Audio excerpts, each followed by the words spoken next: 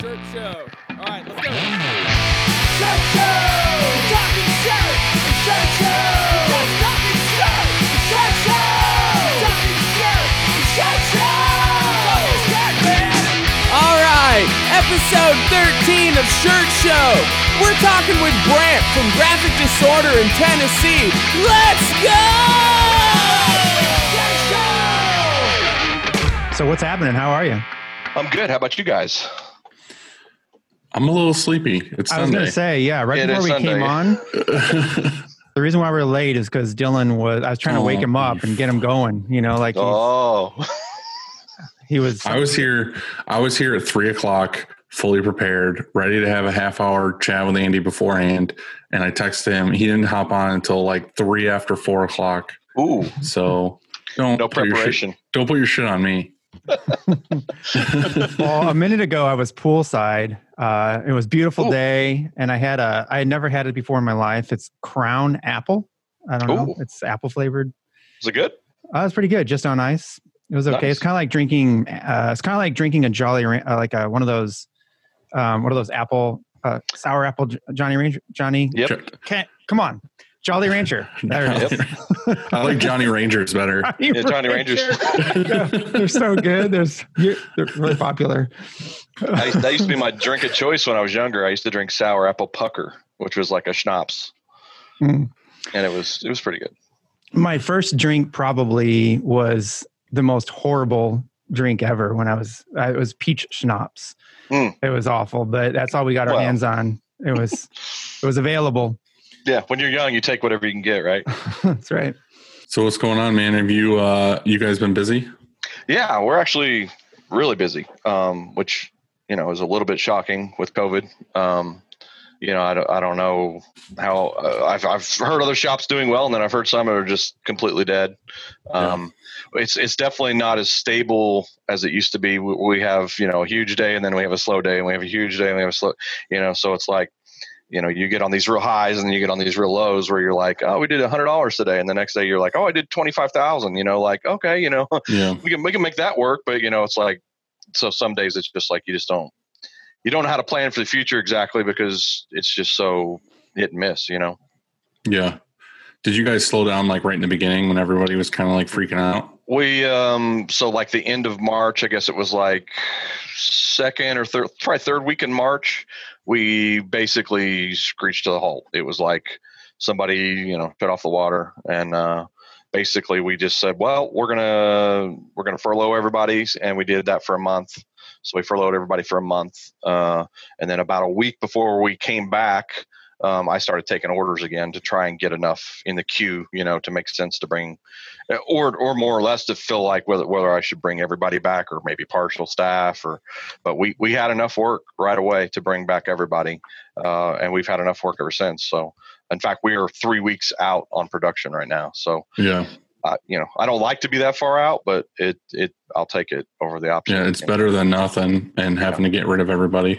Yeah. And we got employees with families and kids and everything else, so it's, it weighs on me heavily on, how we treat that, whether we furlough them in the right time or whether we, reduce hours or whatever we have to do. But so far we haven't had to do any reduced hours, or in fact, I've given raises in this time. So I'm very happy with it right now. I have a feeling we haven't seen the worst of it.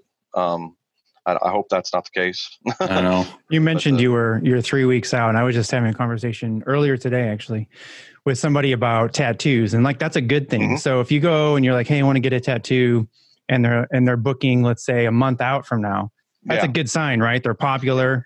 And they're hard to get into, So why can't that be that way with t-shirts? Or is that a good sign for screen printers too? Like if they I think in certain scenarios, it probably is. I think some customers probably look at that like, wow, they know what they're doing, or they're in high demand or whatever it might be. And then others think that every screen printer is the same. And we both know that's not true. So, I'm not, and I don't pretend to be we're not the best screen printer or whatever in the world or nothing like that. But I think we're well above average. So you're pretty dang good. I don't know, from your Instagram. I appreciate that. It's pretty impressive. Well, I appreciate that. For every one good one he posts, there's 10 horrible ones. yeah. We only do a heater every once in a while. Okay. Right. Yeah. Lay off. No. It's it's. I think it's just a deal like that where some customers can't wait, so they'll go wherever and they'll accept whatever, and that's fine, because if you forgot to order shirts for your family reunion and we can't get you in, you shouldn't wait. You should go get shirts for your family reunion. So I don't blame anybody in those scenarios. I feel like most people just like get an idea in their head of like what they want to buy and what they want to sell, and then they just can't wait. You know what I mean? They're like, I got to get these now, or they wait till the last minute. And they're like, shit, I was supposed to start selling these next Friday. Yeah. And then you're like, yeah, well, actually, we're booked up 3 weeks. Like, I know you're in a rush, but we're not. So the big one for us is not even the print production. Like we have 3 artists full time here, plus 2 of us can also do art. So we have 5 of us that do art. But our big artist is booked until November. Wow. So when somebody comes for like a illustrated vehicle, car show artwork, or you want your garbage truck drawn for your garbage business or something like that, we're November, and they pay it. They pay the fee and they wait. No, that's like where I'm at here. We get people all the time because there's a lot of like racers and stuff that always come here, and they're like, hey, like, we have like a race team and we want to get some shirts made, and like I immediately like go like, oh, like if they don't have artwork, I'm like, oh, because I don't have a guy. Like, I feel like it's super rare to find somebody who does that kind of artwork. Well, it's they're out there, but most of them are busy. The good ones are really busy. And we charge what I think is probably on the low end of it, because I know guys that are getting $1,500 for a piece of artwork. Right. Yeah. But I don't know how many pieces of artwork they're doing. So are they doing one a month? We do one a day. So or more than one a day sometimes with just that one artist. So I think and those guys, maybe they can get to it quicker because they don't have as big of a long line. You know what I'm saying? Right. That's what's tough. They can do it. Yeah. I think that's what's tough about those those race shirts is that you just said, $1,500 to do this shirt. And so and a lot of the people will come and they'll say, I want 100 shirts. Well, already at $1,500, it's $15 a shirt just in art. You haven't printed them. You haven't printed them. So your minimum anyway, it seems like needs to be up there, we kind of disassociate the two things, because the one thing I don't like about some shops is when they hold art hostage. My personal opinion is if somebody pays me for a piece of artwork, they own it. So even if I'm their printer and I print, the job 5 times or something, and they say, man, I'm going to go have, Shirt Kong print it. Can I have my artwork? Yep. You paid for it. You own it. Yeah. Here's the artwork, and I wouldn't hold them hostage. I see a lot of shops that do that stuff, and I'm not a big fan of that stuff. So we separate the two. So we don't really talk about print until you have art. Now if you have art already done, whether it's through us or whether it's through somebody else, we take a look at your art, we quote the printing job, no problem. But I'm not going to quote you printing on fictitious art that doesn't even exist. So, and then some people get turned off by that too. They want an all-in price. They want to say, well, how much is my art going to cost? How much is my t-shirts going to cost? I'm going to order 500 t-shirts. I say, well, I don't know. Artwork doesn't exist. It could be $5. It could be $12. I don't know. Well, can't you tell your artist to do it a certain amount of colors? I was like, well, I can, but then when you come in for a change and you add 4 more colors, like now our quote's blown up. You know what I mean? So, and you're going to get mad at me for that too. So, right. I feel like the hard part with the car stuff is just kind of like people are very specific. You know what I mean? We'll have a race, like I said, a race guy come in and be like, I want my car on a shirt. And it's like, well, he wants it to look exactly like his car. Like, all the decals, everything. And I'm like, dude, I don't even know where to start. And he gives you a blurry picture. This is a picture I got off of my, granddaughter's cell phone. That's a fucking old ass Nokia or something. Yeah, exactly. Yeah. And that's tough too, because, especially the race stuff, like you said, where they've got 20 decals on the front fender, and you've got to recreate those at least. I mean, they're pretty small on the print, but they got to be, in the neighborhood, they can't, So that gets tough. And, we don't do a ton of race stuff yet.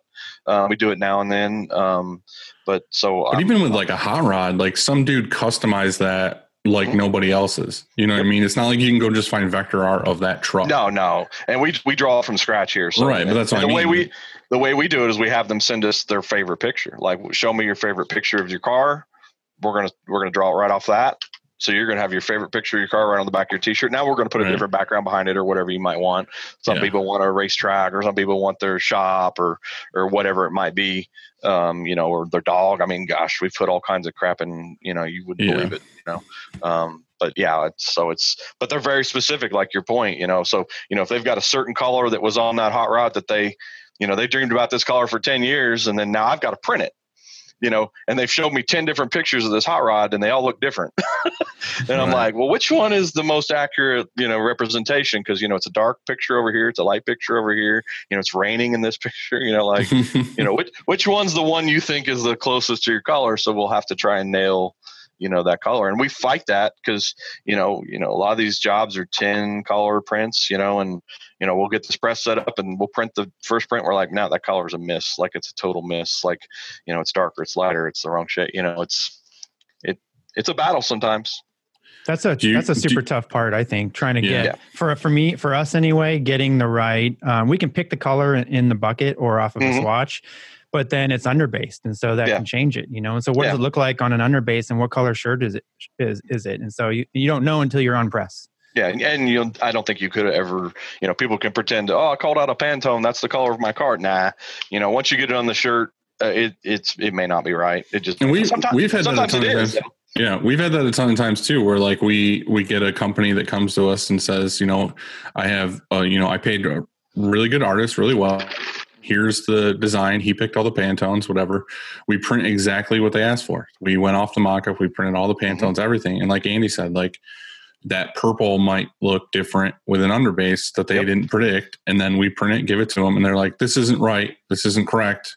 And we're like, no, that's exactly that Pantone on that underbase. And it's just what it looks like. Tough to make them believe that though. Right. And they're like, no, you did it wrong. Like you cut a corner somewhere or something. And it's like, no, sorry. The mixing software doesn't lie. It's, right. You got it right in front of you. It looks great in the bucket. You get it on that T-shirt. It may not be right. I think half the people, maybe more than half, maybe 99% of the people that tell us that they want a certain Pantone are choosing that Pantone on their computer. Photoshop. Yeah, not from the Pantone book or the guide. They're looking for it.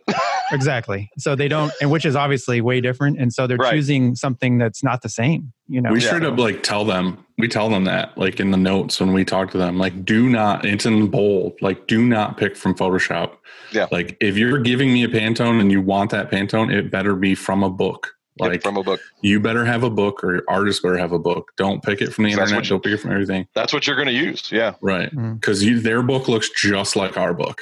So we're going to match that. That's all you can do really. But it does get tough when you got a vehicle that's, not a Pantone color. It's lime green, but there's a zillion shades of lime green, it's like, it does got a pearl. Is it, what is it a darker shade of lime green, lighter shade, so you start fighting this stuff. And it's, we've missed before, man, like, especially, some of these particular customers like, hey, I told you this orange and, it's not that, my favorite thing to do is to match a Heather shirt. I don't know if you ever color like eyeball mix match for a Heather shirt because there's all those different colors in there. You ever see those videos that Printed Threads does with Seth where he takes like a Pantone book and goes out and like actually Pantones something that customers requesting? He'll like run out, and I think there was one where he did like a cow. He like went out in a field and like held it up. Or like went up to something. It's always ridiculous. It's not like something easy where it's like he has something in front of him. It's always like, oh, I got to go out and find this thing and like Pantones it, and then comes. He's back. in IKEA. He found a dresser that was the same color. Right. Oh man, no, I haven't seen that. That's great. So, which came first for you? Cars, graphic design, or printing? Cars. I've always been into car. Well, trucks was where I started. I was into custom trucks, and I still have a custom truck. and my fiance has a custom truck also. But I've always wanted, fast cars and whatnot. And so, as I got a little further down the road, I've had a couple Ferraris. I've got a Porsche now. I had a McLaren once, a couple Corvettes, So wait a second. How big's your garage? It's not big. It's not big enough. Well, right now we only have 5. We have 5 cars and I have a 2-car garage. So do the math. But she's got a lifted truck, so it has to sit outside anyway. And I drive a Raptor every day, so it sits outside. But she's got a M3 BMW, and I have a GT3 RS Porsche right now. So those are toys. We like cars. And you have a really good insurance payment. Yes, I do. It's not as bad as you think, honestly. I always thought it would be a lot worse, but it's not really that bad. We don't have a bad driving record. You're not getting it. Yeah, that's the problem. Is you're not getting good enough tickets. Yeah, I need to get a better ticket. Right. Then it's going to go way up. But yeah, I got into custom trucks when I was, I don't know, 14 probably, and that's kind of how we got our start into doing all this. It just took a while. I started doing vehicle renderings in Photoshop. So that was probably like 2001 roughly. And we weren't printing or doing decals or anything. I was just doing Photoshop renderings for $100 or something. Well, that got to the point where I was doing about 500 of those a year. And then it turned into, hey, can you do business cards? And hey, can you do flyers and posters? And, and so as that all was happening, we started, I think we bought our embroidery machine before we bought our first screen print press. We bought a single head embroidery machine, which was a turd, but you got to start somewhere. To do hats or something, or was that? Yeah, hats and stuff. And so we started doing that, and then it turned into, hey, can you make some shirts? So we bought like a one color eBay piece of junk. Like I think it was like a $1,500 kit, and it had everything. It had a flash dryer to cure, yep. And it was like a welded together piece of junk. I mean, it was, a 4-color, one station press. And, we did okay with it or whatever. We only did some printing for like a few customers that like kind of knew we could, but then we went to a Vastex press, which was a pretty nice manual. They were somewhat local to us, and we lived in Pennsylvania. So we just drove up and picked up one, and we bought a 6.6 from them, and it was great. Their press was pretty good. And then it just blew up, man. It just exploded. We were in my parents' basement. It was about 2,400 square foot, if I remember right. And we just had shit everywhere, man. It was, it was downstairs, so you had to bring in, it's like, I remember one time we did a 1,500 piece order, and we're like yanking like 10 boxes down at a time and 10 boxes back up, and all this. There was not enough room downstairs to keep them. And that's one of the things like a lot of people don't realize when you get decent size orders. It's just the logistics of moving boxes. Yeah, like where do you keep that? Right. It's like these people who get like 10,000 piece orders all the time. You're like, yeah, it'd be cool to print a 10,000 piece order. It's like, dude, you don't realize that's like fucking like pallets. 13 pallets. Yeah, it's pallets, man. It's pallets. Right. And like, what do? Do you print the front of all 13 pallets and then box them all back up and move them and then bring them back over and do the other thing? That's what I'm saying. People don't think about that stuff. And it's like, dude, you need to think about that stuff before. The hoodies is the worst for us because like in the winter we get those companies, those big lumber yards or whatever. They're like, yeah, I need, 5,000 hoodies. And it's like, dude, 25 hoodies fits in a box. Massive space. That's what I'm saying. It takes up so much room. And it's like, you need the extra room just for moving shit around. And you're right. You sometimes would probably have to print the front for some of the order and then print the back for that part and then get those boxes out of here. That's like exactly what we do. Or put them in a container or something, get them out of the building, get them out of the way. That's exactly what we do is we take like per pallet, we'll do the front and back, box it back up, get it out and shipping and receiving. And then do the next pallet front and back and then move it. Yeah, and if you're limited on space at all, that's probably the smartest thing you can do because you just don't have anywhere to put it. It's the only option we have. Unless you have vertical storage, which we have the ability to do that here, but we don't have enough racking yet. But like there's nowhere we could do it. Like you drop 10,000 hoodies on me, I'd be done. I'd be like, I'm out. We did sweatpants about 2 weeks ago that had a 5-color shin print. A 1 color up here, like below the hip, massive, like 1 color that we had to barely fit on pallets. Then it had vinyl, like a reflective vinyl here out by the pocket. And then it had, and we had to tag them because it got special tagging. And then it was going to get embroidery. but they changed their mind at the end. Wow. Because they were $1 million a piece. Yeah, I was going to say, how much? So what color is your Ferrari? Yeah, for real. If you did those, you're rich too. but you know, that the whole thing is that once it comes out of the box, I hate reboxing stuff to pull it out again, you know? Yeah. And so once it comes out of the box, you kind of want to just make it all happen. Finish it. Yeah. Yeah. Finish it. Yeah, So make it happen. Be efficient as possible anyway. And so that's kind of to your point, you know, you hate to, if you have a front and a back, it's great. But if you have a sleeve too or something, then what? Yeah. So, Yeah.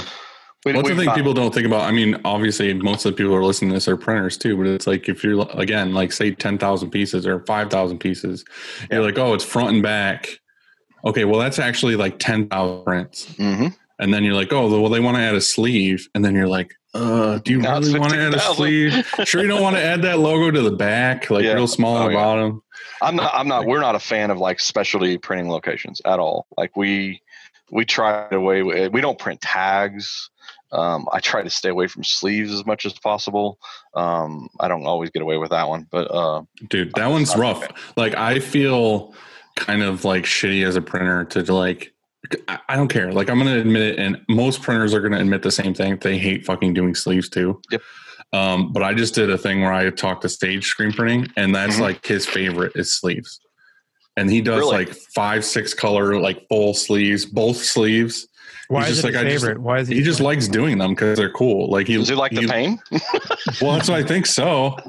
I think he likes the torture, but just like, I mean, it is cool. Like if you see like a cool, like metal shirt or like a movie shirt and it's got like awesome print on the front and both sleeves are decorated, it does look cool. Like I get that, like you're excited to be great at that, but to racing me, markets like that too, they love sleeves and you know. To me, I look at that and I'm like, like I don't want to do that. Yeah, especially when it's that 10,000 hoodie order, right? Both sleeves. I want the hood printed. I want a tag printed. I want front and back. I want a side. We always joke about that. Like a customer calls or whatever, and it's like, yeah, I want a 10 color front, 10 color back, gold foil tags. I want to print on the inside so I can flip up the front over my face. And it's like, dude, come on. You've been watching too many Walmart shirts. So back to your, we interrupted your basement story. Oh, you're good. Yeah. We started in the basement or whatever and, 6-color manual down there before we left. And we had 3 heads of embroidery at the time. We had a 2-head and a single head SWF. And my lived with my parents, so and we were making good money, but I was just trying to stockpile every dime, because I knew eventually I was going to have to get a space. And when we lived in Pennsylvania, the rent for anything was just off the scale. Like we were pricing buildings out at basically $1 a square foot a month, so you want 3,000 square feet, it's $3,000, and then usually you'd have to pay lawn, like your lawn had to be upkept by the people that were upkeeping all the lawns around. It was triple net charges. Yeah, triple net. I couldn't think of the term. Triple net. Yeah, so you had this extra $500 or $600 or $700 bill on top of the other. That can change, by the way. Yeah, and it goes up and down. And that's exactly the way I explained it to you. They're like, oh, well, it's $500, but sometimes it's $800. And I'm just like, well, like I kind of need to know, And so my dad actually lost his job about the time we were looking for space, and me and my fiance had lived in Tennessee several years before, just for like a year. But everything down here doesn't do this with the economy, like it's just kind of straight down here. So your rents don't go up and down really. It's just kind of all the same. And so I was like, you know what? I'm going to go down there and look at buildings, instead of like this PA stuff was just going to cost me a fortune. And so we rented the building we're in now. I came down here and it had like it actually had 3 suites. So it had an upstairs where I'm at now in my office, a downstairs with the warehouse, and there was a downstairs below the offices that have, it's like an indoor air conditioned office area. And they tried to rent me just the inside. And they were going to rent somebody else the upstairs and somebody else the warehouse. So there was going to be 3 of us in this building that was really meant for one business. And there was only 1 bathroom. There'd only be 1 electricity, 1 cable, all this stuff. So it was like one of these things where I'm going to have to like share UPS dock and all this stuff. Sounds like a slumlord. Yeah. And they were just trying to maximize their rent or whatever. Right. And he had no idea where I was even from. I just sprung it on him. I seen the ad and I called him and he come over and immediately we looked at it. And he's like, I was like, well, how much to rent the whole thing? Because he was trying to rent me like the inside for like $700 a month, which I thought was crazy. I was like, oh, okay, we found a place, you know. And then I said, well, how much for the whole thing? He said $1,500 a month. I said, I'd about jerked his arm off, and because it's 14,000 square feet, and I don't have to share with anybody for $1,400 a month. I'm like, or $1,500 a month, and I was like, done deal, you know. Let's do it, you know.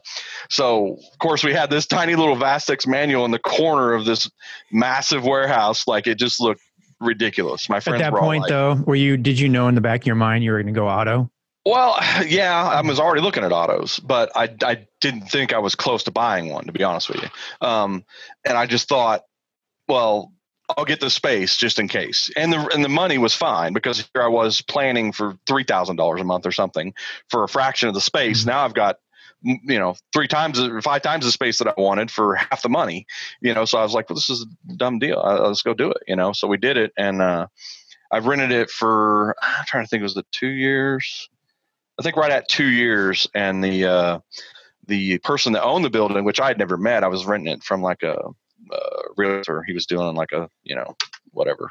And the constable came here looking for this guy a couple of times. He wasn't paying his taxes and his property taxes. And so we were getting notices that like, hey, you know, you're 2 years past due, you're 3 years past due, or whatever it is. And finally we got one that says we're literally going to sell it on the courthouse steps on this date. And about like a day or two later, here come this constable again. And this time he was like pissed off, like he was mad. And he was like, I need to see the owner. And I've never met the owner. Like, I don't even know what he looks like, you know? And that's why I kept telling this guy, I was like, I've never met the owner. I rent from a realtor, you know, and he pays the owner. I said, go find that guy. He'll tell you you know, he's giving this guy a check every month. He knows where he's at. Right. You know, so he's like, why don't you just do us all a favor and buy this place and save us all the headache? And he was scaring me, you know, because I knew that even if the bank sold it, they would have to honor my lease or whatever. But after that, I would be kicked out, right? They could kick me out, because who would want to buy this building to lease it? I don't think they'd want to do that. They'd want to use it themselves, I would think. Mm-hmm. It's just that awkward size, you know. So anyway, I went to the bank and they were like, we'll do a 0 down deal, like 15-day close, like. How did they determine the price? Was it you were buying for the back taxes? No. I bought it from the bank before it went to auction. In other words, so basically we hurried through the buying process to get it away from that auction deal, you know. And so it solved all. And he had to pay his taxes with the profits from the building, and so everybody got happy in the deal. Was it like a really sweet deal? It was. I paid $330,000 for this building, 14,000 square foot. It only had 400 amp service at the time, which was not quite what I hoped, but it was enough to get by. 3-phase, I guess. Yeah, it was 3-phase. You know, it had everything you'd want, you know, and it's where I want to be. We don't want to be in town. We don't want to be, we don't do any local business almost. Like it's pretty much, I'd say it's 99.8% internet. So yeah, I don't want walk-ins. In fact, my door says no walk-in, no appointment, no like. Basically, you know, you have to. I heard you don't answer your phone either. I don't answer my phone. Yeah. So when I talked to you on the phone that day, I was like, "Oh, this is weird." I don't either. It's just because I like people, man. So like when I get to, you know, if a customer is going to call me, I'm going to get in a 30-minute, 40-minute conversation. I guarantee it. Well, I do about 150 emails a day. So where am I going to have time to do all that if I'm talking to some percentage of those customers? It just won't get done. So it's just going to mess up the bottom line, which means it's going to cost more for someone to hire somebody to do sales and all this stuff, you know. So I just get away from it, man. And some people are real turned off by that. They want to call me and describe their artwork, or they want to call and talk to the owner, whatever it is, you know. And we just don't do it. We won't do it. I've turned down, I shit you not, a $600,000 order one time. Dang. Because they want to talk on the phone. I said, nope, not interested. Because I just felt like that, you know, and some people are really great at like keeping details like that in their head. I'm literally a dumb redneck. I have got no words other than that to say, you know, describe me. I'm not supposed to own a business. I wasn't supposed to own a business. I came from a tiny ass town, you know. I'm half illiterate. I can't spell my way through anything. and you want me to keep all the details, it's just not a good idea for you or for me. I'm going to mess up your order and something's going to get lost in translation. I do the same thing, and I'm 100% on your level with that. And you do kind of sound like a dick by being like, I don't ever want to be on the phone, but it's like you said, it's like, I always tell them too, like I have customers and friends and all this other stuff that always like, they send me stuff on platforms I don't use, like on Facebook or on a text or whatever else. And I'm like, email me all your details. Like shit's going to get lost. And then when the order's printed and something's wrong, you're going to be like, what the hell? And I'm gonna be like, well, because you spread it across fucking 5 platforms. You called me and made a change that never got recorded anywhere else because you didn't email it to me. It didn't get put in anything. And so I like the email for the other reason. When you make a mistake, I can prove it. When I make a mistake, you can prove it. And there's not a lot of debate, right? Right. If I've misprinted your order and you told me to do this, it's black and white right there. And I made a mistake, and I eat it immediately. There's no argument. There's not a debate. I'll take it. We'll handle it.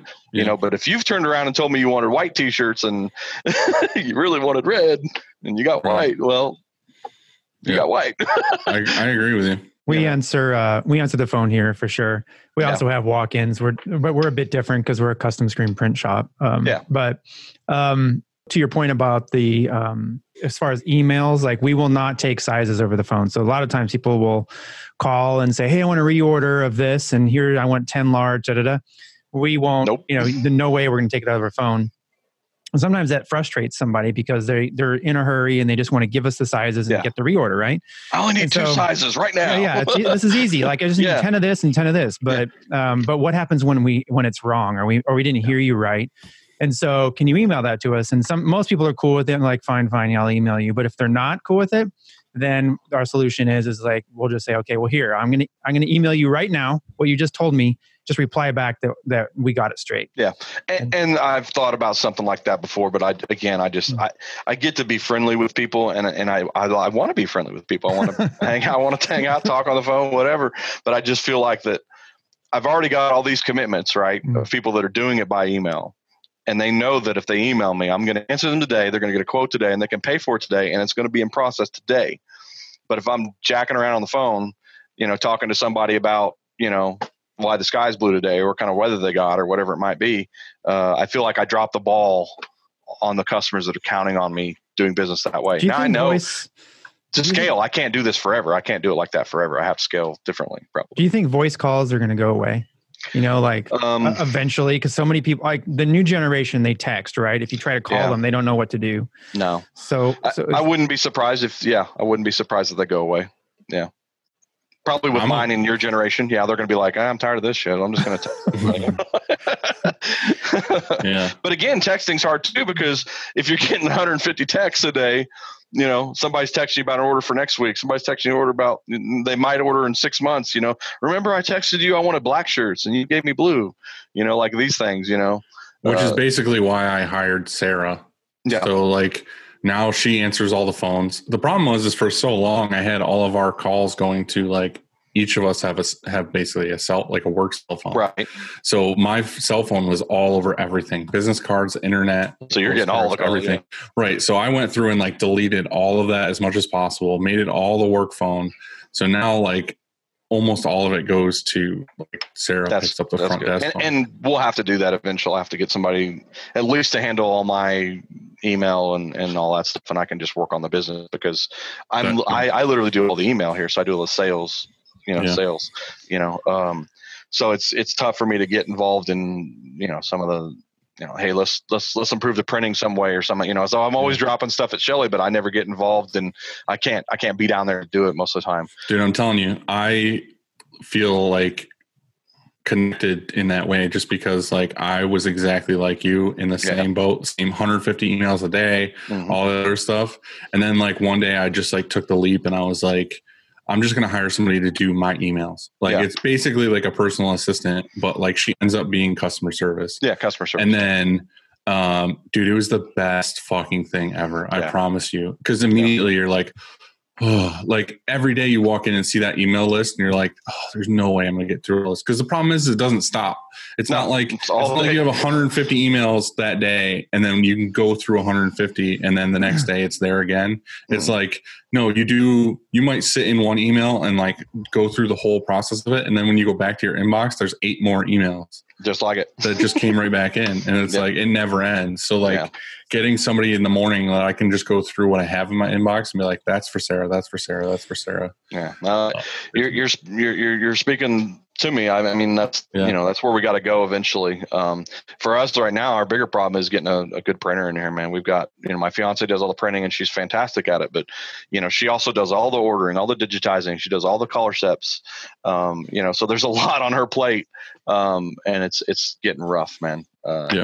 We've had a couple good printers and then they come and they go, man, they just, it almost doesn't even matter what you pay them. They seem to, they're a different crowd, you know what I mean? And it seems to be that's a profession that's going to die,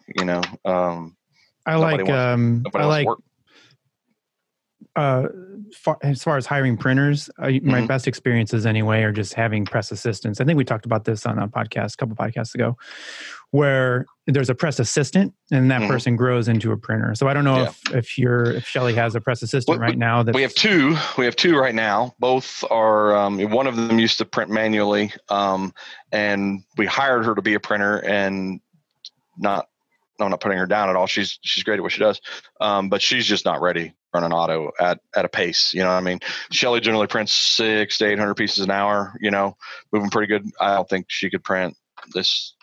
She could probably print 300 or 400, max, which would be okay if we had somebody, if they were tag team and, both presses run at the same time, type thing, which would be okay. But I don't know. She's not adapted to some of the, like, why is that sticking? Why is this not, how hot's that flash? Should I speed up? Should I slow down?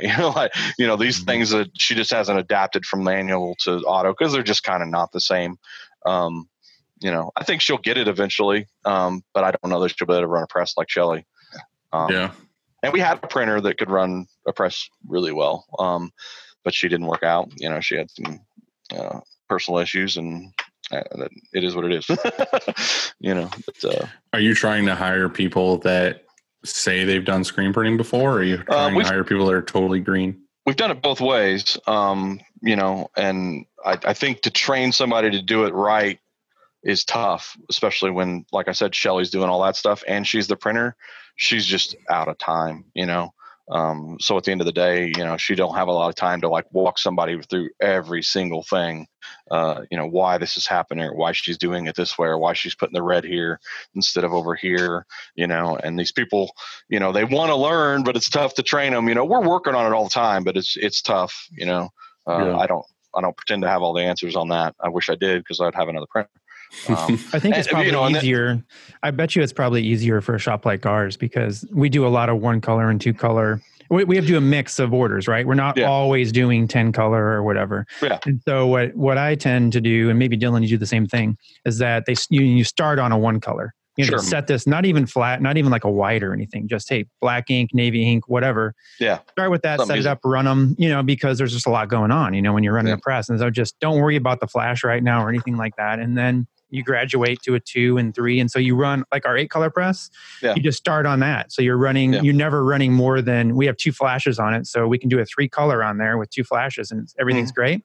Yeah. And anything above 3 color goes to our 10 and anything above 5 goes to our 12. And so it's like, we kind of run it like that. Yeah. And maybe you don't have those orders to start on. We don't. we do probably in a month, I bet we print 2 jobs that are like white ink on a shirt or something like that. It just doesn't happen here. I wish it did. And to your point, maybe I should make some sort of sale or be aggressive about trying to get those type of orders in here so that my printer can learn to run those things. So, well, I don't know. You're making a good point. You are making. I feel like you're just so hard into that niche. Oh, we're buried in it. Yeah, we're buried. Right. But that's what I mean is like, there's no, like, I wouldn't try to bring on other stuff to build that one. I just feel like, you're probably going to have to get somebody on press with her that pulls shirts all day that just observes. And like she slowly gets them to like replace her, and then she goes to another press and then get somebody next to her again and then do the whole thing. It's kind of like what we did is we just had like almost everybody we've hired is like totally knew nothing about screen printing, because then you don't have to break them with bad habits they learned from a shitty shop before. But just like Andy was saying, I think we talked about this before too, where like there's printers that run autos all day long and do great work that have never printed manually before. That's true. You know what I mean? Like you hire them on the auto and they've just always done that, and they've never actually physically pulled a squeegee. Yep. And it's like Nate, we've had him for probably a year and a half, almost 2 years now. And that's the same thing we did. We're just like, all right, you're going to pull shirts for Randy for like, 6 months. And then like, he's going to show you like how to do this. And then eventually he got it on his own press. And then we were like, all right, we know you're not ready for full auto. Like, here's a foot pedal. Like, you're allowed to use this for like, like a month or whatever. Like you're going to have to get off it. Like you're going to have to wean yourself off it. But just so you know, like it's not going to spin until you're ready. Yeah. And then like he loads, and the same thing like Andy said, like, all right, the max you're doing is like a 3-color. Yeah. And then like eventually he gets into 5, and then eventually you're like, all right, you can do pockets and sleeves, or we're going to introduce you to water base or oversize or whatever. It's like you slowly add stuff and they get comfortable. But it's super hard, because it's like the hard part is too is like you're taking a risk and you're investing in that person, and you don't know what's going to happen. Like in 3 months down the road, even though they like the job, something might happen where they're like, I have to move or I have to quit. And you're like, well, fuck, now I have to start all the way over again. And like, I invest another, cause I feel like honestly, to get a good printer that can handle most jobs that come through the door, you need at least like a year. Yeah. Agree. Yeah. I agree. Yeah. So that's what I mean. You're investing as an owner of like, I'm investing in you. Like you're looking at your new employee and like, please don't fucking flake out on me in like a year. And we've had this talk before too, but it's like when somebody comes in to interview, you don't want to hear, this sounds terrible, but you don't want to hear that they have ambitions. Yeah. You know what I mean? They don't want to be like, oh, in 3 years, I'm going to like do this, or I'm going to go do this, or I'm, this is a stepping stone. You know what the worst thing to say or to hear is when they come in there and they're like, yeah, I just want to learn this because I want to start my own shop. Not here. I don't think, you won't hear that, but I'm just saying like, I don't want somebody, I don't want somebody to be like, that's brave. My goal is to like open, like a veterinary clinic or something. And it's like, well, I literally have to invest 1 year into you to start making my money back. Like you're producing enough that like actually is like super. It's going to take me 3 years to offset that 1 year. So I need you to be here for a while. Right. You need to be here for a good amount of time. Yeah. No, you're right. Yeah. So I fully get why you're talking about like, it's just hard to get people. Yeah. And the two we have there now are both, they set up and break down presses, and there's no problem. They understand everything with that. And they're pulling, both of them pull, and they get it, but they just, I think they get intimidated by the press. And maybe that's a little bit because we just haven't gave them that push, right? Where it's just like, hey, ruin these shirts or get them right. One or the other is going to happen, Brant, I would get intimidated by your press. I think it's 100 colors or something. It's a big one. It's 18. It's a big one. Yeah. And the other one's a 12. So, our small press is a 12. Wow. And what's funny is we can't put most jobs on that small press anymore. They just don't work. It won't work. And it's got 3 flashes, so, I mean, it's just, it's the press we go to when we got a 6-color we want to go real fast on, because that press it's really fast. The that 12 press, is? Yeah. Oh yeah. It's the world record press. What is it? It's a Challenger 3D. It's so if you look up if you look up the M&R London world record, that's the press. It's the actual press. We got. Do you know, Dylan? Do you know about this press? Do you know what he did on his heads? Though he actually paid you have the upgraded head. It's a digital head, yeah. So they're all digital. Everyone's touch screen at the head, and then the nice thing is you don't have flags like the typical M&R where you got to set your print stroke by the little slidey flags. You can literally go to the main panel and set up one head. So say you got a 15-inch print you're going to do, you can set up the first head. You say you want to go 50% speed, 50% flood. You want 50% pressure, and you want a 15-inch stroke. You set all that up in the first head. You can copy and paste it to every head without touching. Cool. It's like 2 buttons to make all that happen.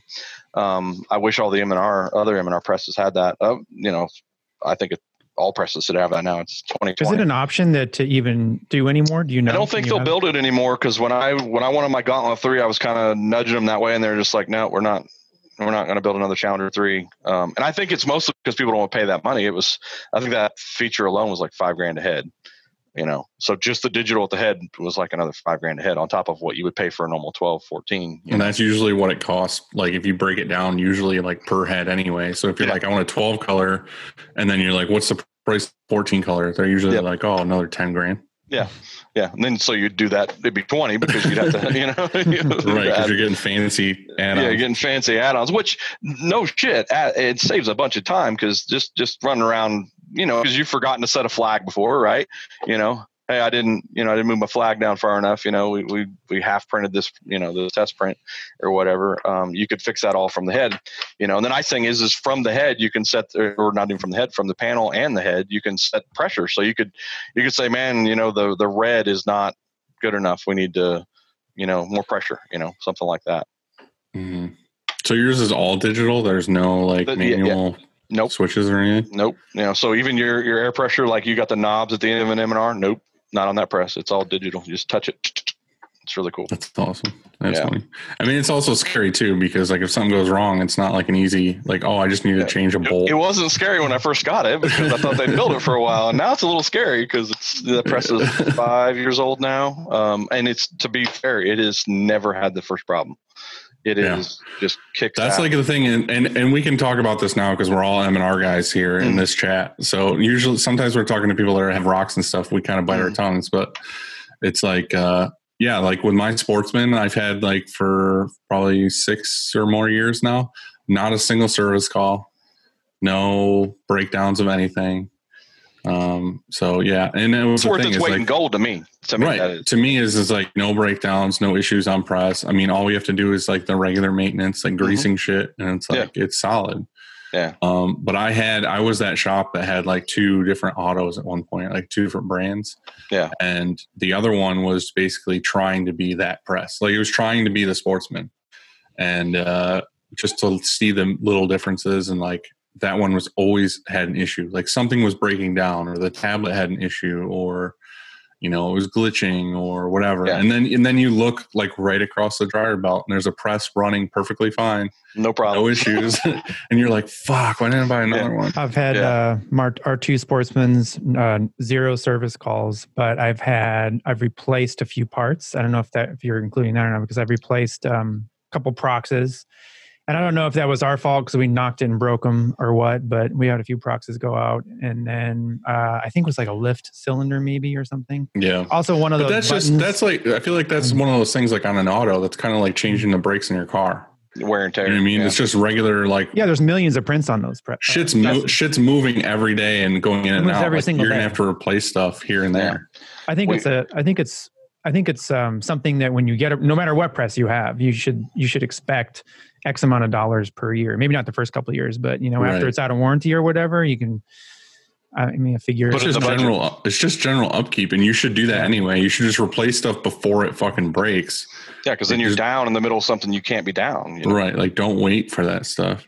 Our biggest, the only problems we ever had with our Challenger 3D was we forgot to replace the battery. For the PLC. So we weren't even down. We just had to make a phone call to M&R, and they're like, here, do this, and you can run for the day, and then we'll overnight you a battery. Like, it was not a big deal. Like I did a stupid thing, and I don't normally do the maintenance on them, but one day I was out there and I was told, like, you got to change on our Sportsman. There's like, I think it's like 3 or 4 D batteries for like the backup memory or whatever it is. Yep. And I'm looking at the manual, and it says like, take cover off, change the batteries or whatever. I read that far, and I'm like, oh, okay. And I like open the cover, take the batteries out, and then right underneath it in big letters, it says like, do not do this unless press is on. And the press was off. And I was like, fuck. So I took the batteries out, put the batteries in, turned it on, and like nothing worked right. Because like it just like cleared the memory or whatever, and I was back to 0 was what it was. Oh my god! Because like when they get there, that's what happened to ours. Yeah, right. They like calibrate it to be like, okay, it's your offset or whatever is on this, and like what'd you do? things, and like it wiped it. I ended up calling service and they walked me through the whole thing and they're like, oh, if it's doing this, do this, do this, do this. And that's one of the best things about M&R is the 24/7 service. Like you're always going to get a hold of somebody. So I just it sucks. Like you call and you're on hold for a minute and you get somebody, but they're like, yeah, let's do this. Let's do At this, least you have somebody though. Right. You have somebody. Like it could be Sunday night at 10 p.m. You can call and like get a hold of somebody. So, When I went and visited their factory, and they have, like, when you first walk in, I don't know if you've ever seen, you've been there, Dylan. Have you been there, Brent? I haven't been to their new one. I've been to the old one. So when you walk in, they have that service call like center, and they have this giant screen and that kind of is in queue, like who's on the call and everything. And then they're like, yeah, so here's what we do here. And we record every call. And they're like, oh, so Shirkong. And they typed it in and did a search and I was like, oh shit, they're going to play. I hope I was nice. Like they're going to play my calls. And we were all standing there. You asshole. You can't come in here anymore. That's right. It was funny. Like when I visited and did the tour, it was when Rich Hoffman was still there. And that was the like amazing. I'm so glad I went and had like the opportunity to hang out with that guy for the day. And he's just so smart on everything. But it's funny because he was talking about that, how they do the service calls. Basically, like if you call and it goes to one service text number and he doesn't pick up, it automatically bounces to another service text number. And if for some reason he doesn't pick up, it goes directly to Rich's cell phone.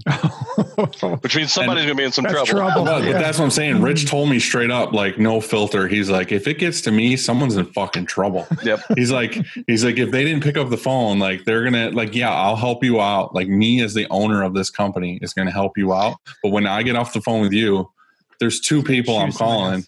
Like, why the fuck weren't you around to pick up the phone? Funny, Rich is kind of, I would give him some credit for where we're at today. I mean, he, you probably don't even remember the story, even if you were on. Do you remember Digit Smith? You guys either go on Digit Smith back in the day? Yep.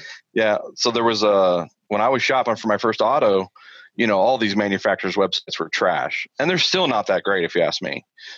Even M&R, like they could be better. You know what I'm saying? And so I, as a layman, I didn't know what I was looking at when I was looking at a Workhorse or an Anatol or an M&R, like one's blue, one's red, one's teal or whatever it was, so like what really makes these a difference? Obviously I would see that there was more M&Rs in the field than probably anything else. So I understood that meant something, but as a layman, you can't just say ours is the best without telling me like very clearly why you think yours is the best or why I should buy yours. So I created a thread on there called automatic press. So kind of on purpose, because I knew that would kind of get everybody's attention, but I hadn't really thought about the back end of it that much that it would turn into a Google thing. So this thread, you guys know who Robert Barnes is? I don't. No. He owned Workhorse. Well, he sold Workhorse at one point, and then he went and worked. Have you heard of Printex presses? Yep. So he was the U.S. distributor for Printex presses. So I get in this auto thread thing, and I just start asking the dumb questions. Why would I buy an M&R versus this or versus that? Whatever. Tell me what makes the Workhorse better than the Anatol. Tell me what And this thread gets to be kind of big, like 20 or 30 pages in the beginning. And Robert Barnes gets in there, and he's pushing these Printex presses or whatever, which were I think were they Portuguese or Poland? They're from Poland is where they were built, and he's got a real bad reputation for like attitude and he's always shit talking M&R and like Rich had sued this guy several times if you didn't know that. And I know exactly what you're talking about. Yeah, now. this was like these guys put these guys in a room and dude, didn't these guys make a press that's literally fucking exactly like blue and yellow, like everything is exactly the same, isn't it? Yeah, he was involved in helping copy some of the M&R stuff, and even the Workhorses were sort of a knockoff of the M&Rs at the time.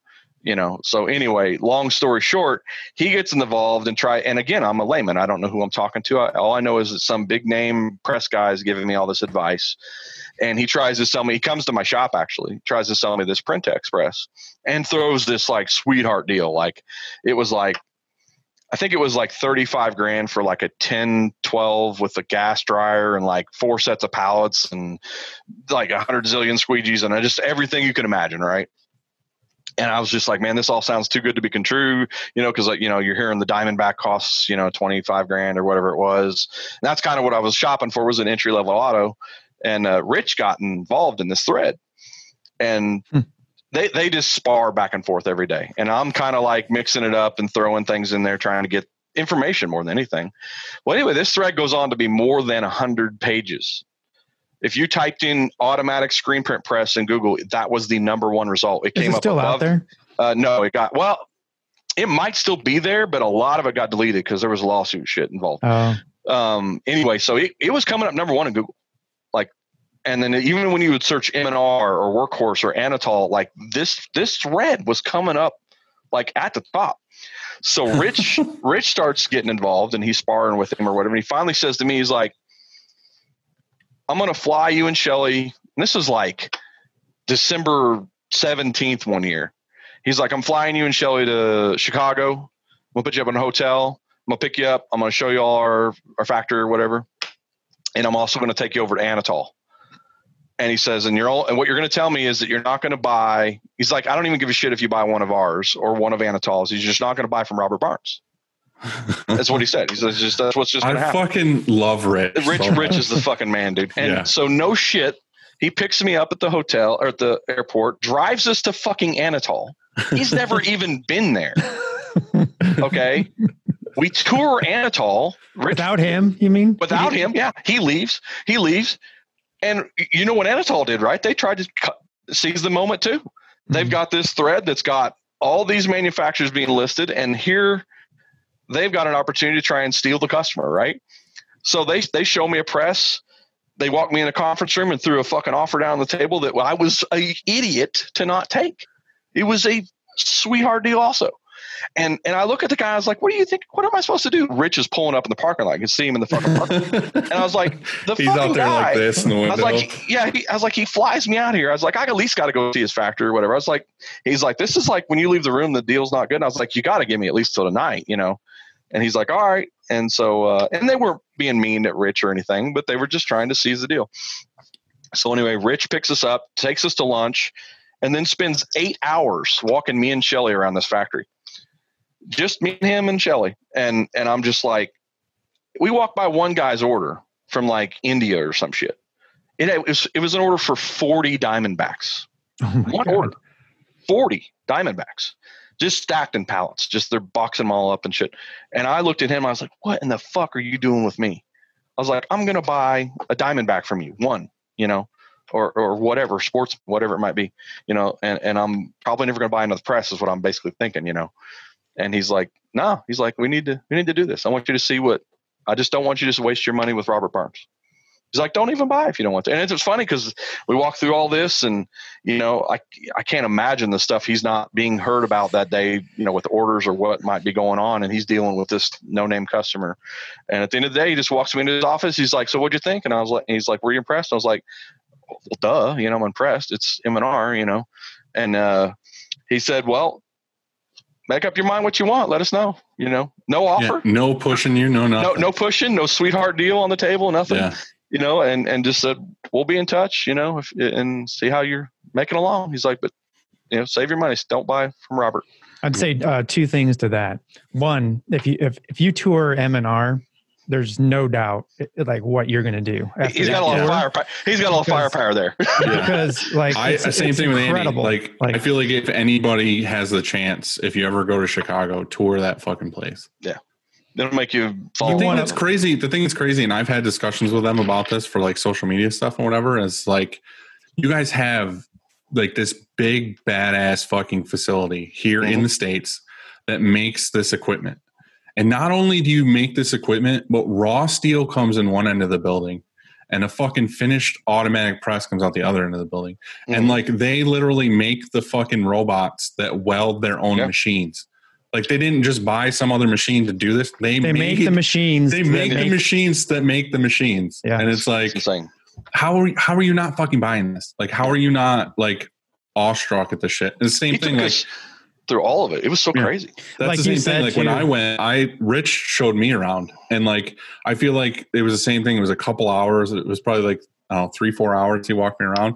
Most of the time we were bullshitting. Mm-hmm. Like he wasn't like, and this is this thing, and this is this. We were just fucking bullshitting about stuff and like shooting the shit. Yeah. And he was like, yeah, and like he's like, oh, the belt on this, Gauntlet 3 or whatever. He's like, you'll never break that thing. He was like, he's like, my problem is that I try to make things so strong that like. He's like, I should make them shittier. He's like, honestly, I should make them shittier so they break and you want to buy more from me to replace it. He's like, my it's problem a turd is, now. Right. But yeah, he's such a great dude. I mean, he's still around, but like he obviously isn't at M&R anymore. But yeah, he did a lot of good stuff for us, man. He helped us out multiple times where we need, like when we had our sports. So the end of that story was we ended up buying a Sportsman from him, of course, which was above what I wanted to spend and all that fun stuff. But later on, we needed a bigger press, and that's how we ended up with the Challenger 3D. I called him up. I was like, man, I need a bigger press. My customers are just pushing on collars. We're printing 7 collars on an 8 collar press. We're sending it around 3 times because we don't have any other option.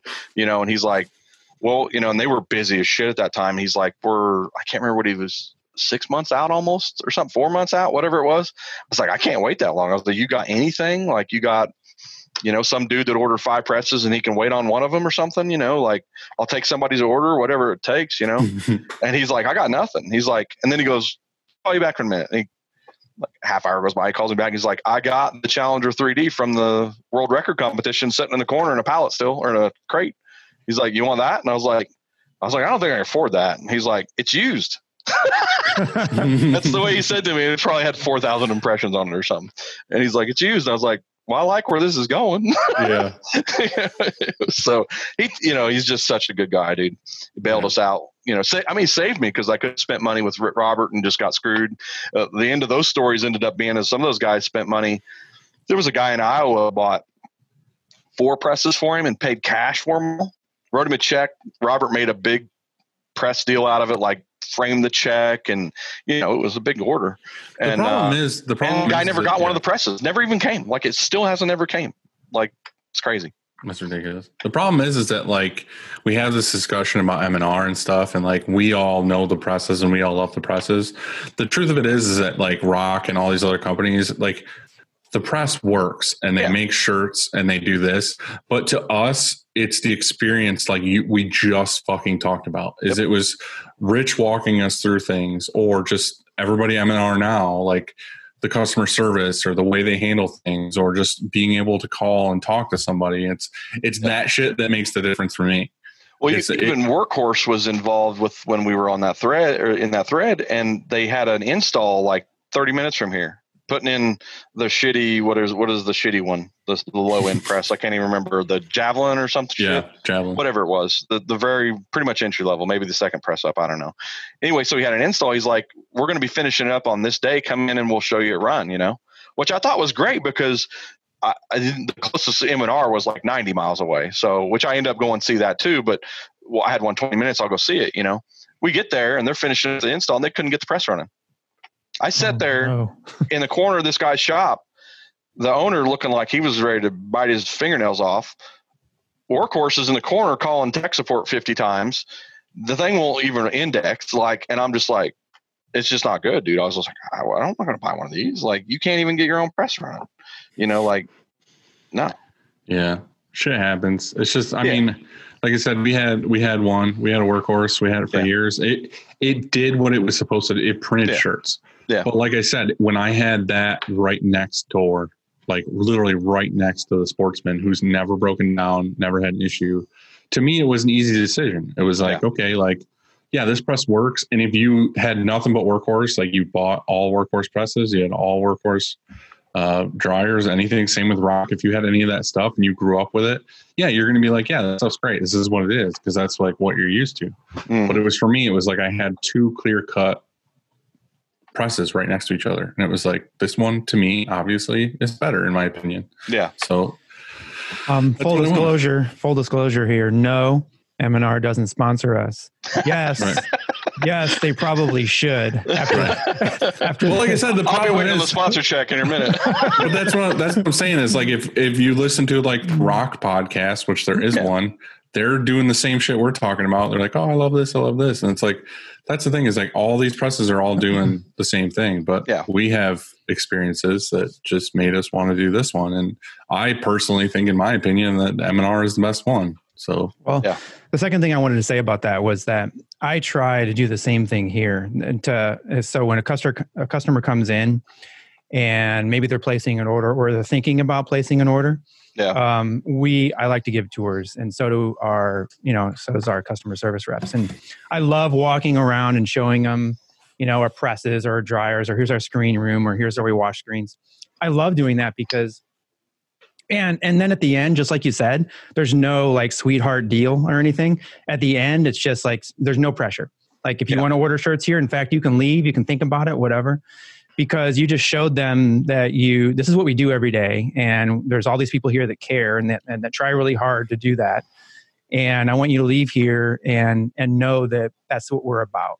Yeah. So that you're Plus okay they see with your infrastructure too. They're seeing. Yeah. It's not some dude heat pressing in the background. Exactly. Yeah. It's real. And so this is why I'm going to spend, because we're not the cheapest, and so there's a reason why I want to go there. Go to SureKong. And so I love giving tours. And so I'm just like Rich. And so and I wasn't always like that though. I wasn't always proud of the shop back there, and so I didn't want people. We had a wall, in fact, before, and nobody came back there.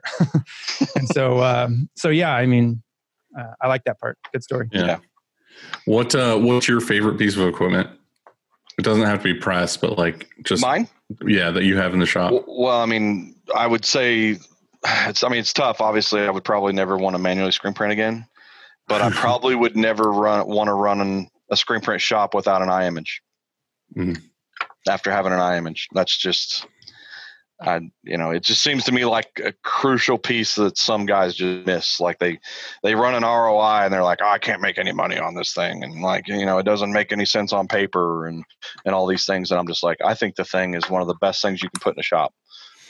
It's the quickest ROI for sure, and biggest next. That's what I was going to say. I feel like we paid ours off. Like our ROI on it was like a year. Yeah, but M&R will even tell. I mean, M&R unsold me when I was originally wanting to buy it. I wanted to buy it, and they were like, "If you're not doing 50 screens a day, you shouldn't get this. It doesn't math out." You know what I mean? And I was like, "Well, what about?" just like making the guy's job easier that's doing my screens every day. You can't put that on paper. I was like, well, sure you can. That's his quality of life. Right, I know I can't put a dollar figure on that, but I can I can see the guy smile more often. You know what I mean? And of course, when I bought it when we were probably doing, God, it couldn't have been 20 screens a day, Yeah. And but you also had that TriSync that came with it, that app, that's where, for us anyway, that's where a lot of the savings was. It's like the same conversation we had with Alexa and Tyler from in-house. Like it's just those two. Yeah. You know what I mean? It could be you and your fiance running this shop. Wouldn't you rather take a screen and load it into an iMage and hit fucking print and know all those? Right. And the thing is with you too, like you're doing a lot of those like high detail halftones and everything for those cars and all that stuff. Like, you're sacrificing by doing film with that because it's human error of lining stuff up and taping and all this other stuff. It's like, if you're two people and you can load that in, hit this, and like you said, go do something else until it's done. Like you're saving yourself time. It's not necessarily the money thing. You're not shaving seconds off. Yeah. And that's the same thing. We had a discussion about this a little while ago where it's like, I'm not one of those shops that's like, looking at everything in time and seconds and how many jobs did we get done today. And like, I bought this piece of equipment because it shaves 15 seconds off of this process. It's like, I'm buying it because it's making my quality better. It's making the quality of life better for that employee. Like that's the reason why I bought that. I didn't buy it for any other reason than that. Right. And then I think about it the same way you're thinking about it. But then in the second layer of that is I always think about it like if everything just went to shit, can I still put shirts out with just me and Shelly standing down there? Right. And how fast can I do that? Well, if I've got an iMage and a Unicoat and all these things, well, it just makes that much, it all falls together a lot faster with that stuff. So, I think that at the end of the day, it's just a smart move. Obviously I wouldn't tell a guy with a one station 4-color manual go out and buy an iMage, but you get your first auto. I think you should really be thinking about throwing an iMage right behind it, Yeah. How has the Unicoat, I think you got a Unicoat, was it a month ago or two? Yeah, about a month ago. And you helped me, which is great. It's great. Love it. Yeah, really. So how has that changed the whole process? Like, what has that done for you? Shelly, who's doing all the other stuff, was also coating screens every morning. So she's not doing that anymore. So now the person that does our actually burns our screens and cleans our screens is just using the Unicode every day with no knowledge of what she's even doing. Isn't that beautiful? It's so great. Like trained her how to do it in 5 minutes. Like it was. Just, I don't even think it was 5 minutes. It was only 5 minutes because we ran through a couple screens, but there was nothing to teach. It was like, here, hit this button, make sure you're on the right recipe, hit this button, and you're good to go. That's what I was going to say is like my favorite, and not necessarily piece of equipment, but just like doing the automated screen room as much as possible. Like the iImage, the Unicoat, and like the Starlight, having all three of those together to me was like, that's by far like the best investment I've ever made. I want one of those just because yeah, don't we all? I'm jealous. I want one. I made a little video for M&R if you want to. I can share it. It's just Dropboxed. If I'll share it with you. Okay, yeah. I didn't share it with Dylan because he's not. I don't know. Lots of reasons. Long story. Okay. But if you want to watch it. Okay. Yeah, I do. I think. Do I have your email? If not, Brand@graphicdisorder.com. Just like so. Now the world knows it. See, if you could give us your phone number so we can put the. I'll give you a phone number. It won't be mine. Yeah. No, I'm jealous. I want one of those. I want a full bag and tag set up pretty bad too, but I can't.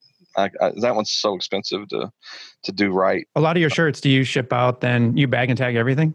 No, but we have a couple of our biggest clients. We're bagging and tagging quite a bit of shirts. Just manually right now? We are. Yeah. So manually. Yeah. That's like, I think like within the next year, those are our two new purchases was it a K19 or something like that? It's something like that. Bagger. Yeah. That and the Ecotex are like our two next purchases.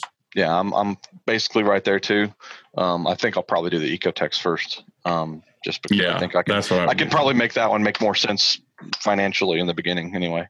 I just need to make a little bit more space before I can get the folder bagger. Yeah, in fact, that thing takes up a bunch of space. Isn't it like 30? It's long. It's 30-something feet long, I think, that whole setup. That's like the Ecotex, though. Yeah, basically. The Ecotex is, I think the Ecotex is 24 23, 24, something like that. Yeah, because I was just measuring for it the other day, and I got a wall that is not long enough, but it would be so perfect if it could be there. And I'm like, son of a bitch. I had to do measurements because we have like an exit door, and then basically our Gauntlet 3 is right on the other side of that door. Mm-hmm. So the distance from that door to the wall, like couldn't go any fucking further, is 25 feet. So like it's literally going to go and fit in that perfect. Space. Yeah. That's the 3-chamber, right? That's the 3-chamber. Yeah.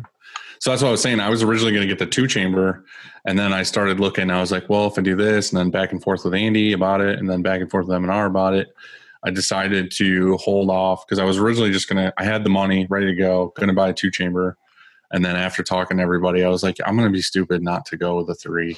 Yeah. So I ended up doing, like I said, found all the measurements, everything. So now I just like have that money sitting, and I'm going to save my pennies a little bit more and get the 3-chamber. That Ecotex has got to be a huge quality of life too. Like that. Oh yeah. That's going to be a big one. That's another thing is like some people say, well, how many screens do you have to be processing a day to have that make sense?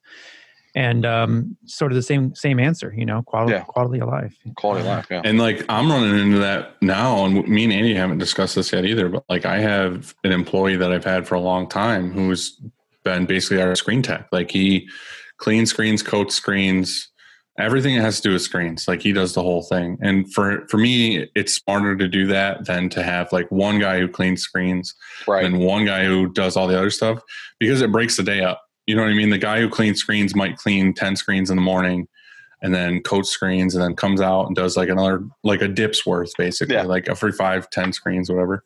Right.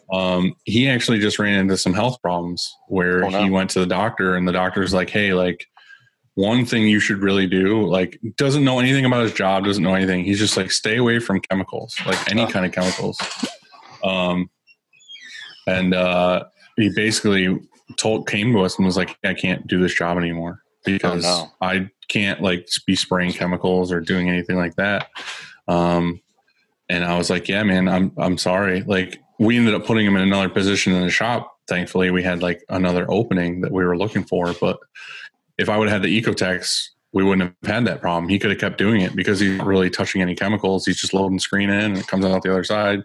He's just hitting it with water. Yeah. So that was another thing, like no chemicals in his face or anything like that. I think the Ecotext is so one of the most overlooked spots in a shop, because so many people say, you look at that price tag and you're like, oh shit, like I could just have somebody clean screens, for that. And for a while. for a while. And then but it's like the quality of life and also how good how clean they come out. And also when you look at it over time, it makes sense financially too. Yeah. Especially if you're going to add a second person washing screens, it's a no brainer. Yeah. No, they're spending a lot of money. It's got two people doing it. Yeah. Oh yeah. But if you ever want to come up, check it out, or Dylan, if you want to fly down, run some screens through, see for yourself. And I have that video I'll share with you. I've done 6 months of research at this point to see exactly what I want to do. I got a funny story about the Ecotext. I seen it before both of you guys. Long time before both of you guys. I seen it when it was in the R&D room at M&R, and it was just a pet project. Oh wow! Yeah, Rich took us in there one day, and it was just like, "Look at this!" And he's like, "I think I can make screen automated cleaning like through this thing." And I was like, and it looked rickety as shit. Like at the time, I was like, I don't get it. He's like, "No, it's going to work out." And like, then you didn't hear nothing for years.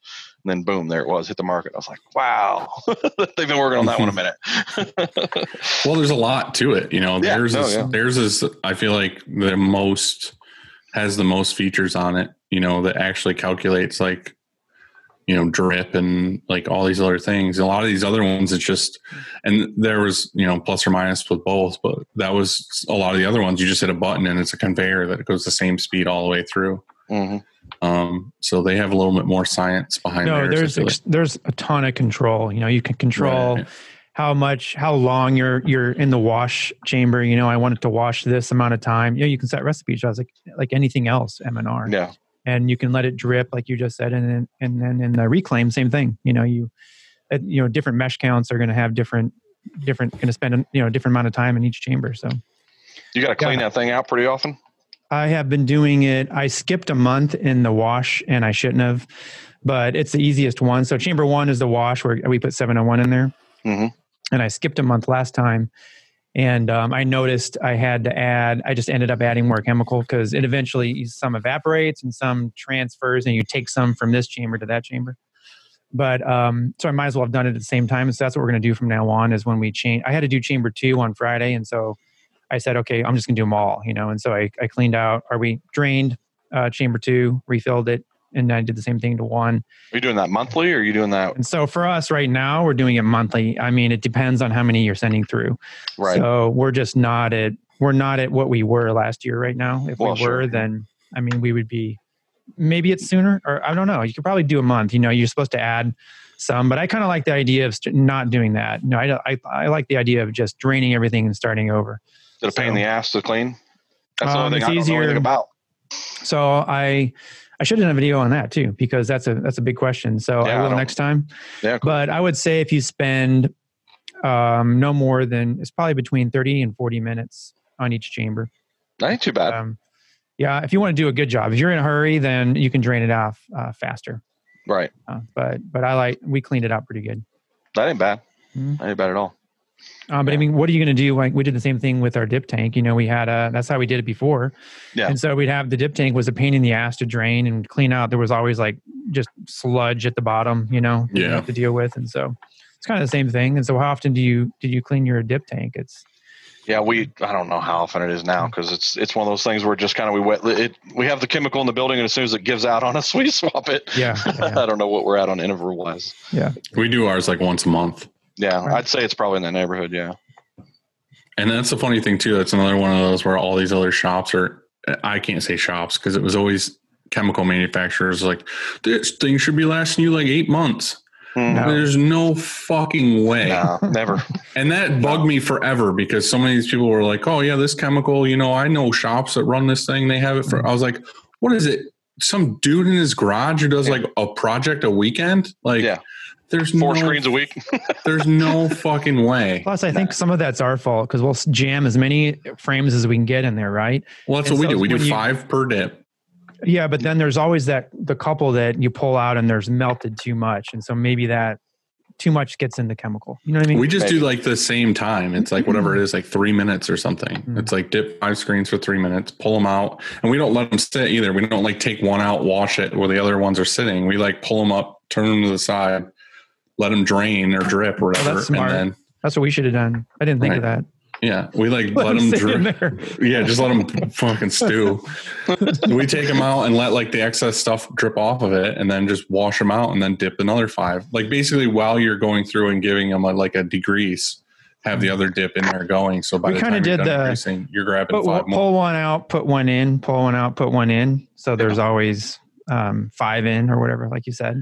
Yeah. But sometimes you get distracted and you've got to change your music or change whatever it is. It takes a lot. That's what really kills your chemical. It's just like things sitting in there too long. Yeah. Well, that was part of it then. Yeah. Well, and this is another thing that's not really related to that, but like we did it a couple of years ago now, is get just a water tank, like a water dip tank for dipping your screens after exposure. Post exposure. Yeah. Yeah. That to me, like as soon as we started doing that, especially with doing a lot of stuff with halftones, because the problem is that you can do it the other way where a lot of shops do, where they bring it out, they do like a light pressure water on both sides, let it sit for whatever, 30, 40 seconds or whatever, and then hit it with a pressure washer. The problem is with that, anything you had a lot of detail on, you're hitting it with the pressure washer, you might blow it out, or you might blow out halftones you don't want blown out. We don't use the pressure washer on our screens when we after exposure. Yeah. We just use a regular water hose. Yeah. Well, that's what I'm saying is if you do the dip, like say you just dip it in water and pull it out, as soon as you get any water on it, it like melts right out of the stencil. So there's like no issues with any, and we use Diazo in all of our screens. So all of our screens are really hard anyway. Yep. Same. So we don't really have much issue with like, we coat, burn everything right out there in the light in our warehouse. So, I mean, we got LED lights everywhere out there. So, I mean, we couldn't do, photopolymer it'd burn too fast. It would be done. Like we couldn't do that. Well, Andy, your emulsion's 1 second? No, we're playing. Well, your old emulsion, right it's too fast. Yeah, that's so fast. Yeah, it's and on. There's such thing as too fast. Yeah, that might be too fast. Mm-hmm. Yeah, even 5 seconds, I was like, man, I don't know if I can do that. Yeah, I think ours is like 28 seconds or something. I think we're burning. I think it's in the 20 to 30 range. Yeah. Yeah. So we're about the same. Yeah. So what's next? Yeah. What's next for you guys? Well, other than we heard all about the employees. Like, what else is next? Like, we have 2 presses. I just want to get them both spinning all the time. So that's the goal. And then obviously with that, we're going to have to. The Ecotex has got to happen. We got to have 2 printers, all that fun stuff. We already are doing, so we'll set up one press and print on the other is the way we do things right now. Can't always do that with our backs though, because if we got like 2 12-color jobs to do, we can't, can't print both on that other job. So, you can print the front of it or something sometimes, but man, our customers just keep more and more colors. It just seems like as many colors as we can put on it, they'll pay for it. And that's funny too, because I have a buddy, Tony, who owns Tiny Fish in Rochester. He's only like, an hour and a half from me or whatever. He has a couple big presses. He has the Gauntlet 3 that we have. And he's like, dude, I don't know what it is. You won't even advertise. Like, there's no point in advertising that you have a bigger press. Right. But he's like, as soon as that press gets in your building and gets set up, you will just magically start getting jobs that require more colors. And he was so fucking right.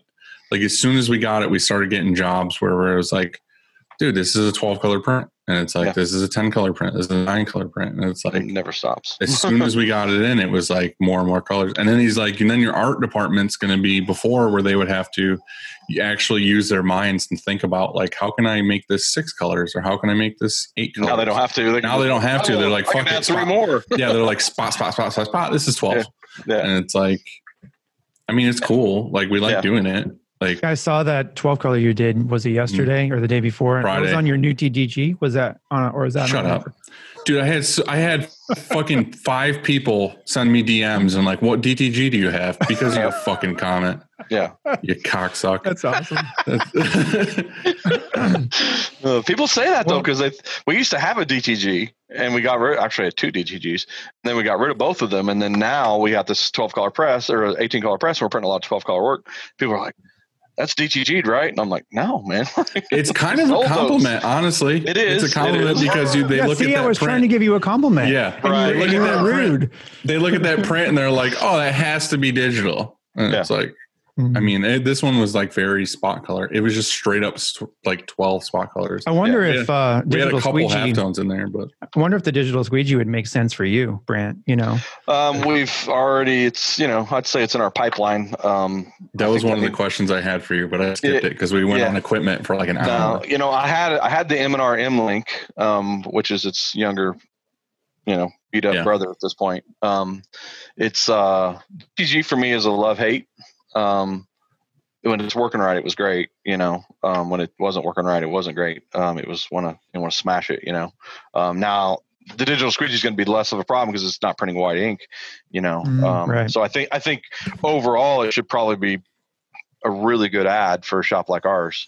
And both of our presses could actually take a digital squeegee, which is good. And we, that was one of the things I said when I bought it. I was like, when I bought my Gauntlet 3, I was like, we got to be able to put a digital squeegee on this in case we ever go down that road. And they're like, yep, that's what that press is made for. No problem. It's even got a button. You just click, it'll turn it into a digital squeegee whenever you pop in there. I think for us, it'll happen. I just don't know when, I think the price is still pretty high.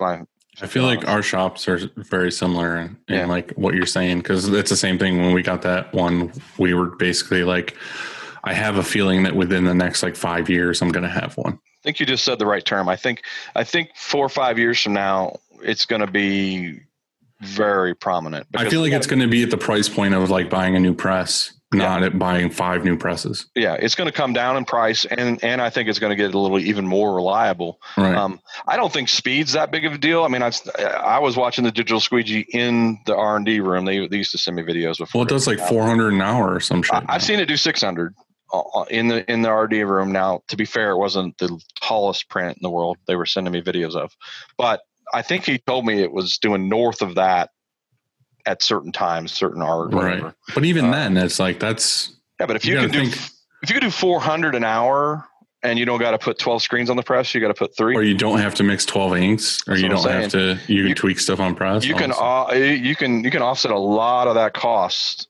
of the slower runtime by just not the setup and no screens to burn and no cost of reclaiming screens and right.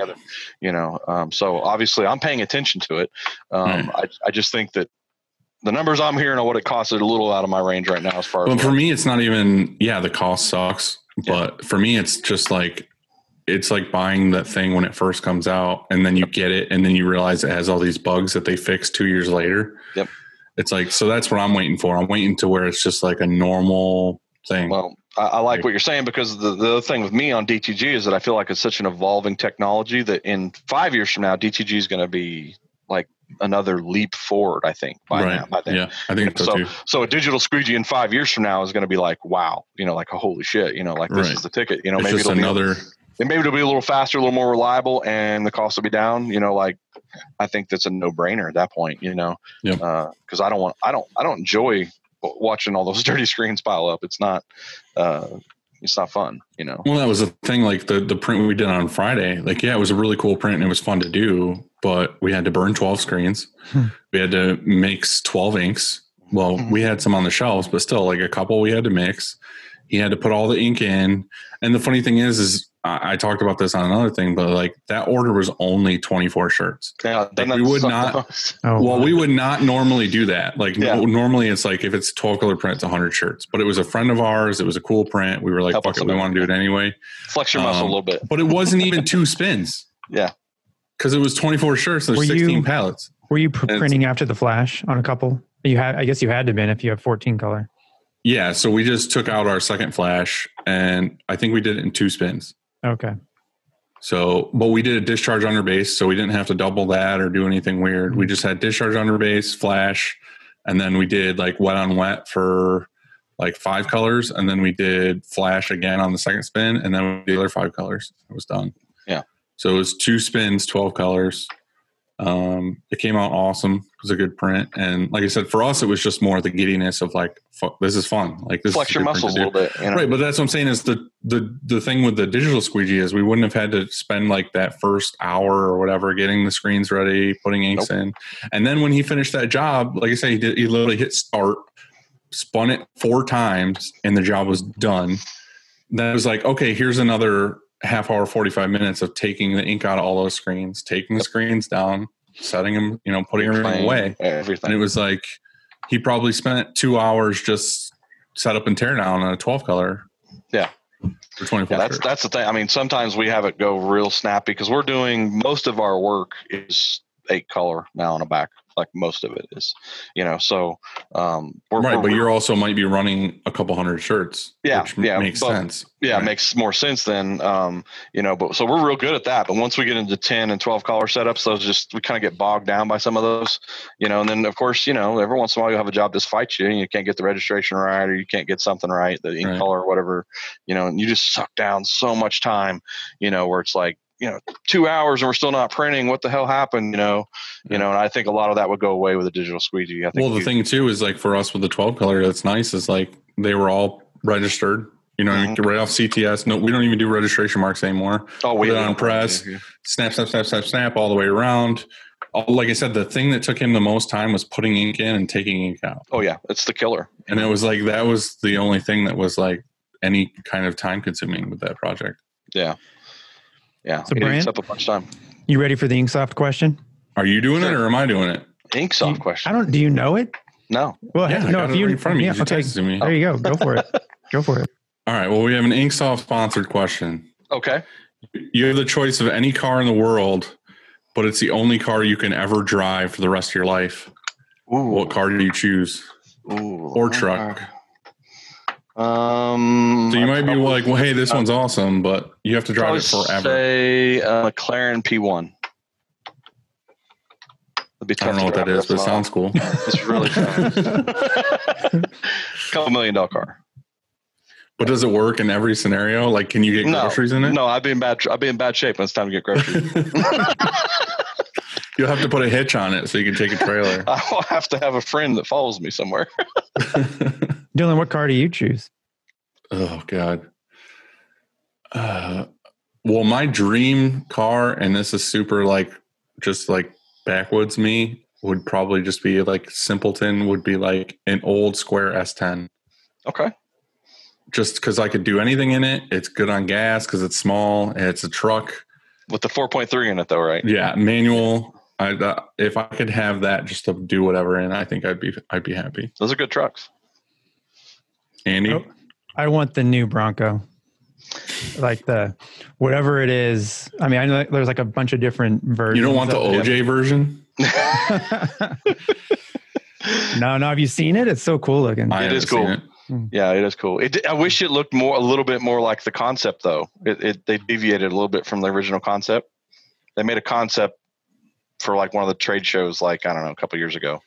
And they deviated a little bit from it. I thought it looked cooler in the concept. They always do look cooler in the concept before they build them. But well, they have to dumb it down for like mass production and stuff. Yeah, it's got to meet safety regulations and 100 other things. And some bean counters probably got involved and said, we can't do this because it costs too much money or something, But yeah, they're still cool. I like those Broncos.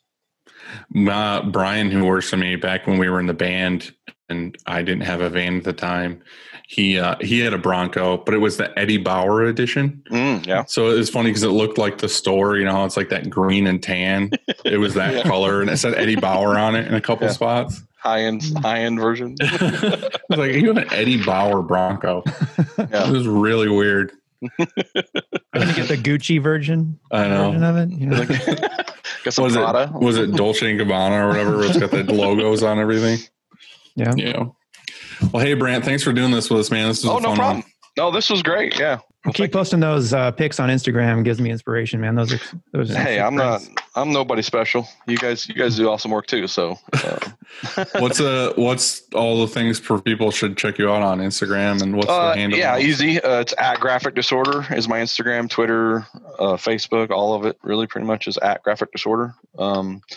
And that's you guys do a lot of YouTube videos too. Of like we're starting to. I just bought a Canon EOS R5, which is really, really dope for cinema stuff. So we're hoping to do some better videos. The videos we have on there now are just, a lot of our customers, like I made a couple videos early on, like just walking around the press as it's printing. And now customers are like, hey man, I got to see mine. So some of them will ask me and I'll make a video. Like we've only done one where we actually like talk you through what's actually happening, So, I'd like to do more of that, I'm kind of camera shy, so this is a little new to me. But this I was too. Like before I was doing this podcast stuff, I was never on camera. That's why a lot of people thought Chris owned the company because he was the one who did all our videos. The face. Yeah. Yeah. And then like I started doing this and I mean, a lot of people knew who I was from like trade shows and stuff, but like now it's like I'm everywhere. My face is on everything and it's weird. I don't know if I like it or not. Yeah, I'm still like, this is like the 4th podcast I've done and this is still weird to me. Like I've not done one with video though. Well, no, I did one with M&R with video. But yeah, it's just, this is weird to me because I'm just, like I said, I'm a redneck from Indiana, man. We weren't supposed to have our own business and all that. Well, you're doing something right, dude. I think so. I'd like to believe that I could do it even better. But we're always evolving. Yeah, we all could. Yeah. All right, man. Yeah, it was great, guys. Yep. Yeah. We'll see you later, dude. Enjoyed it.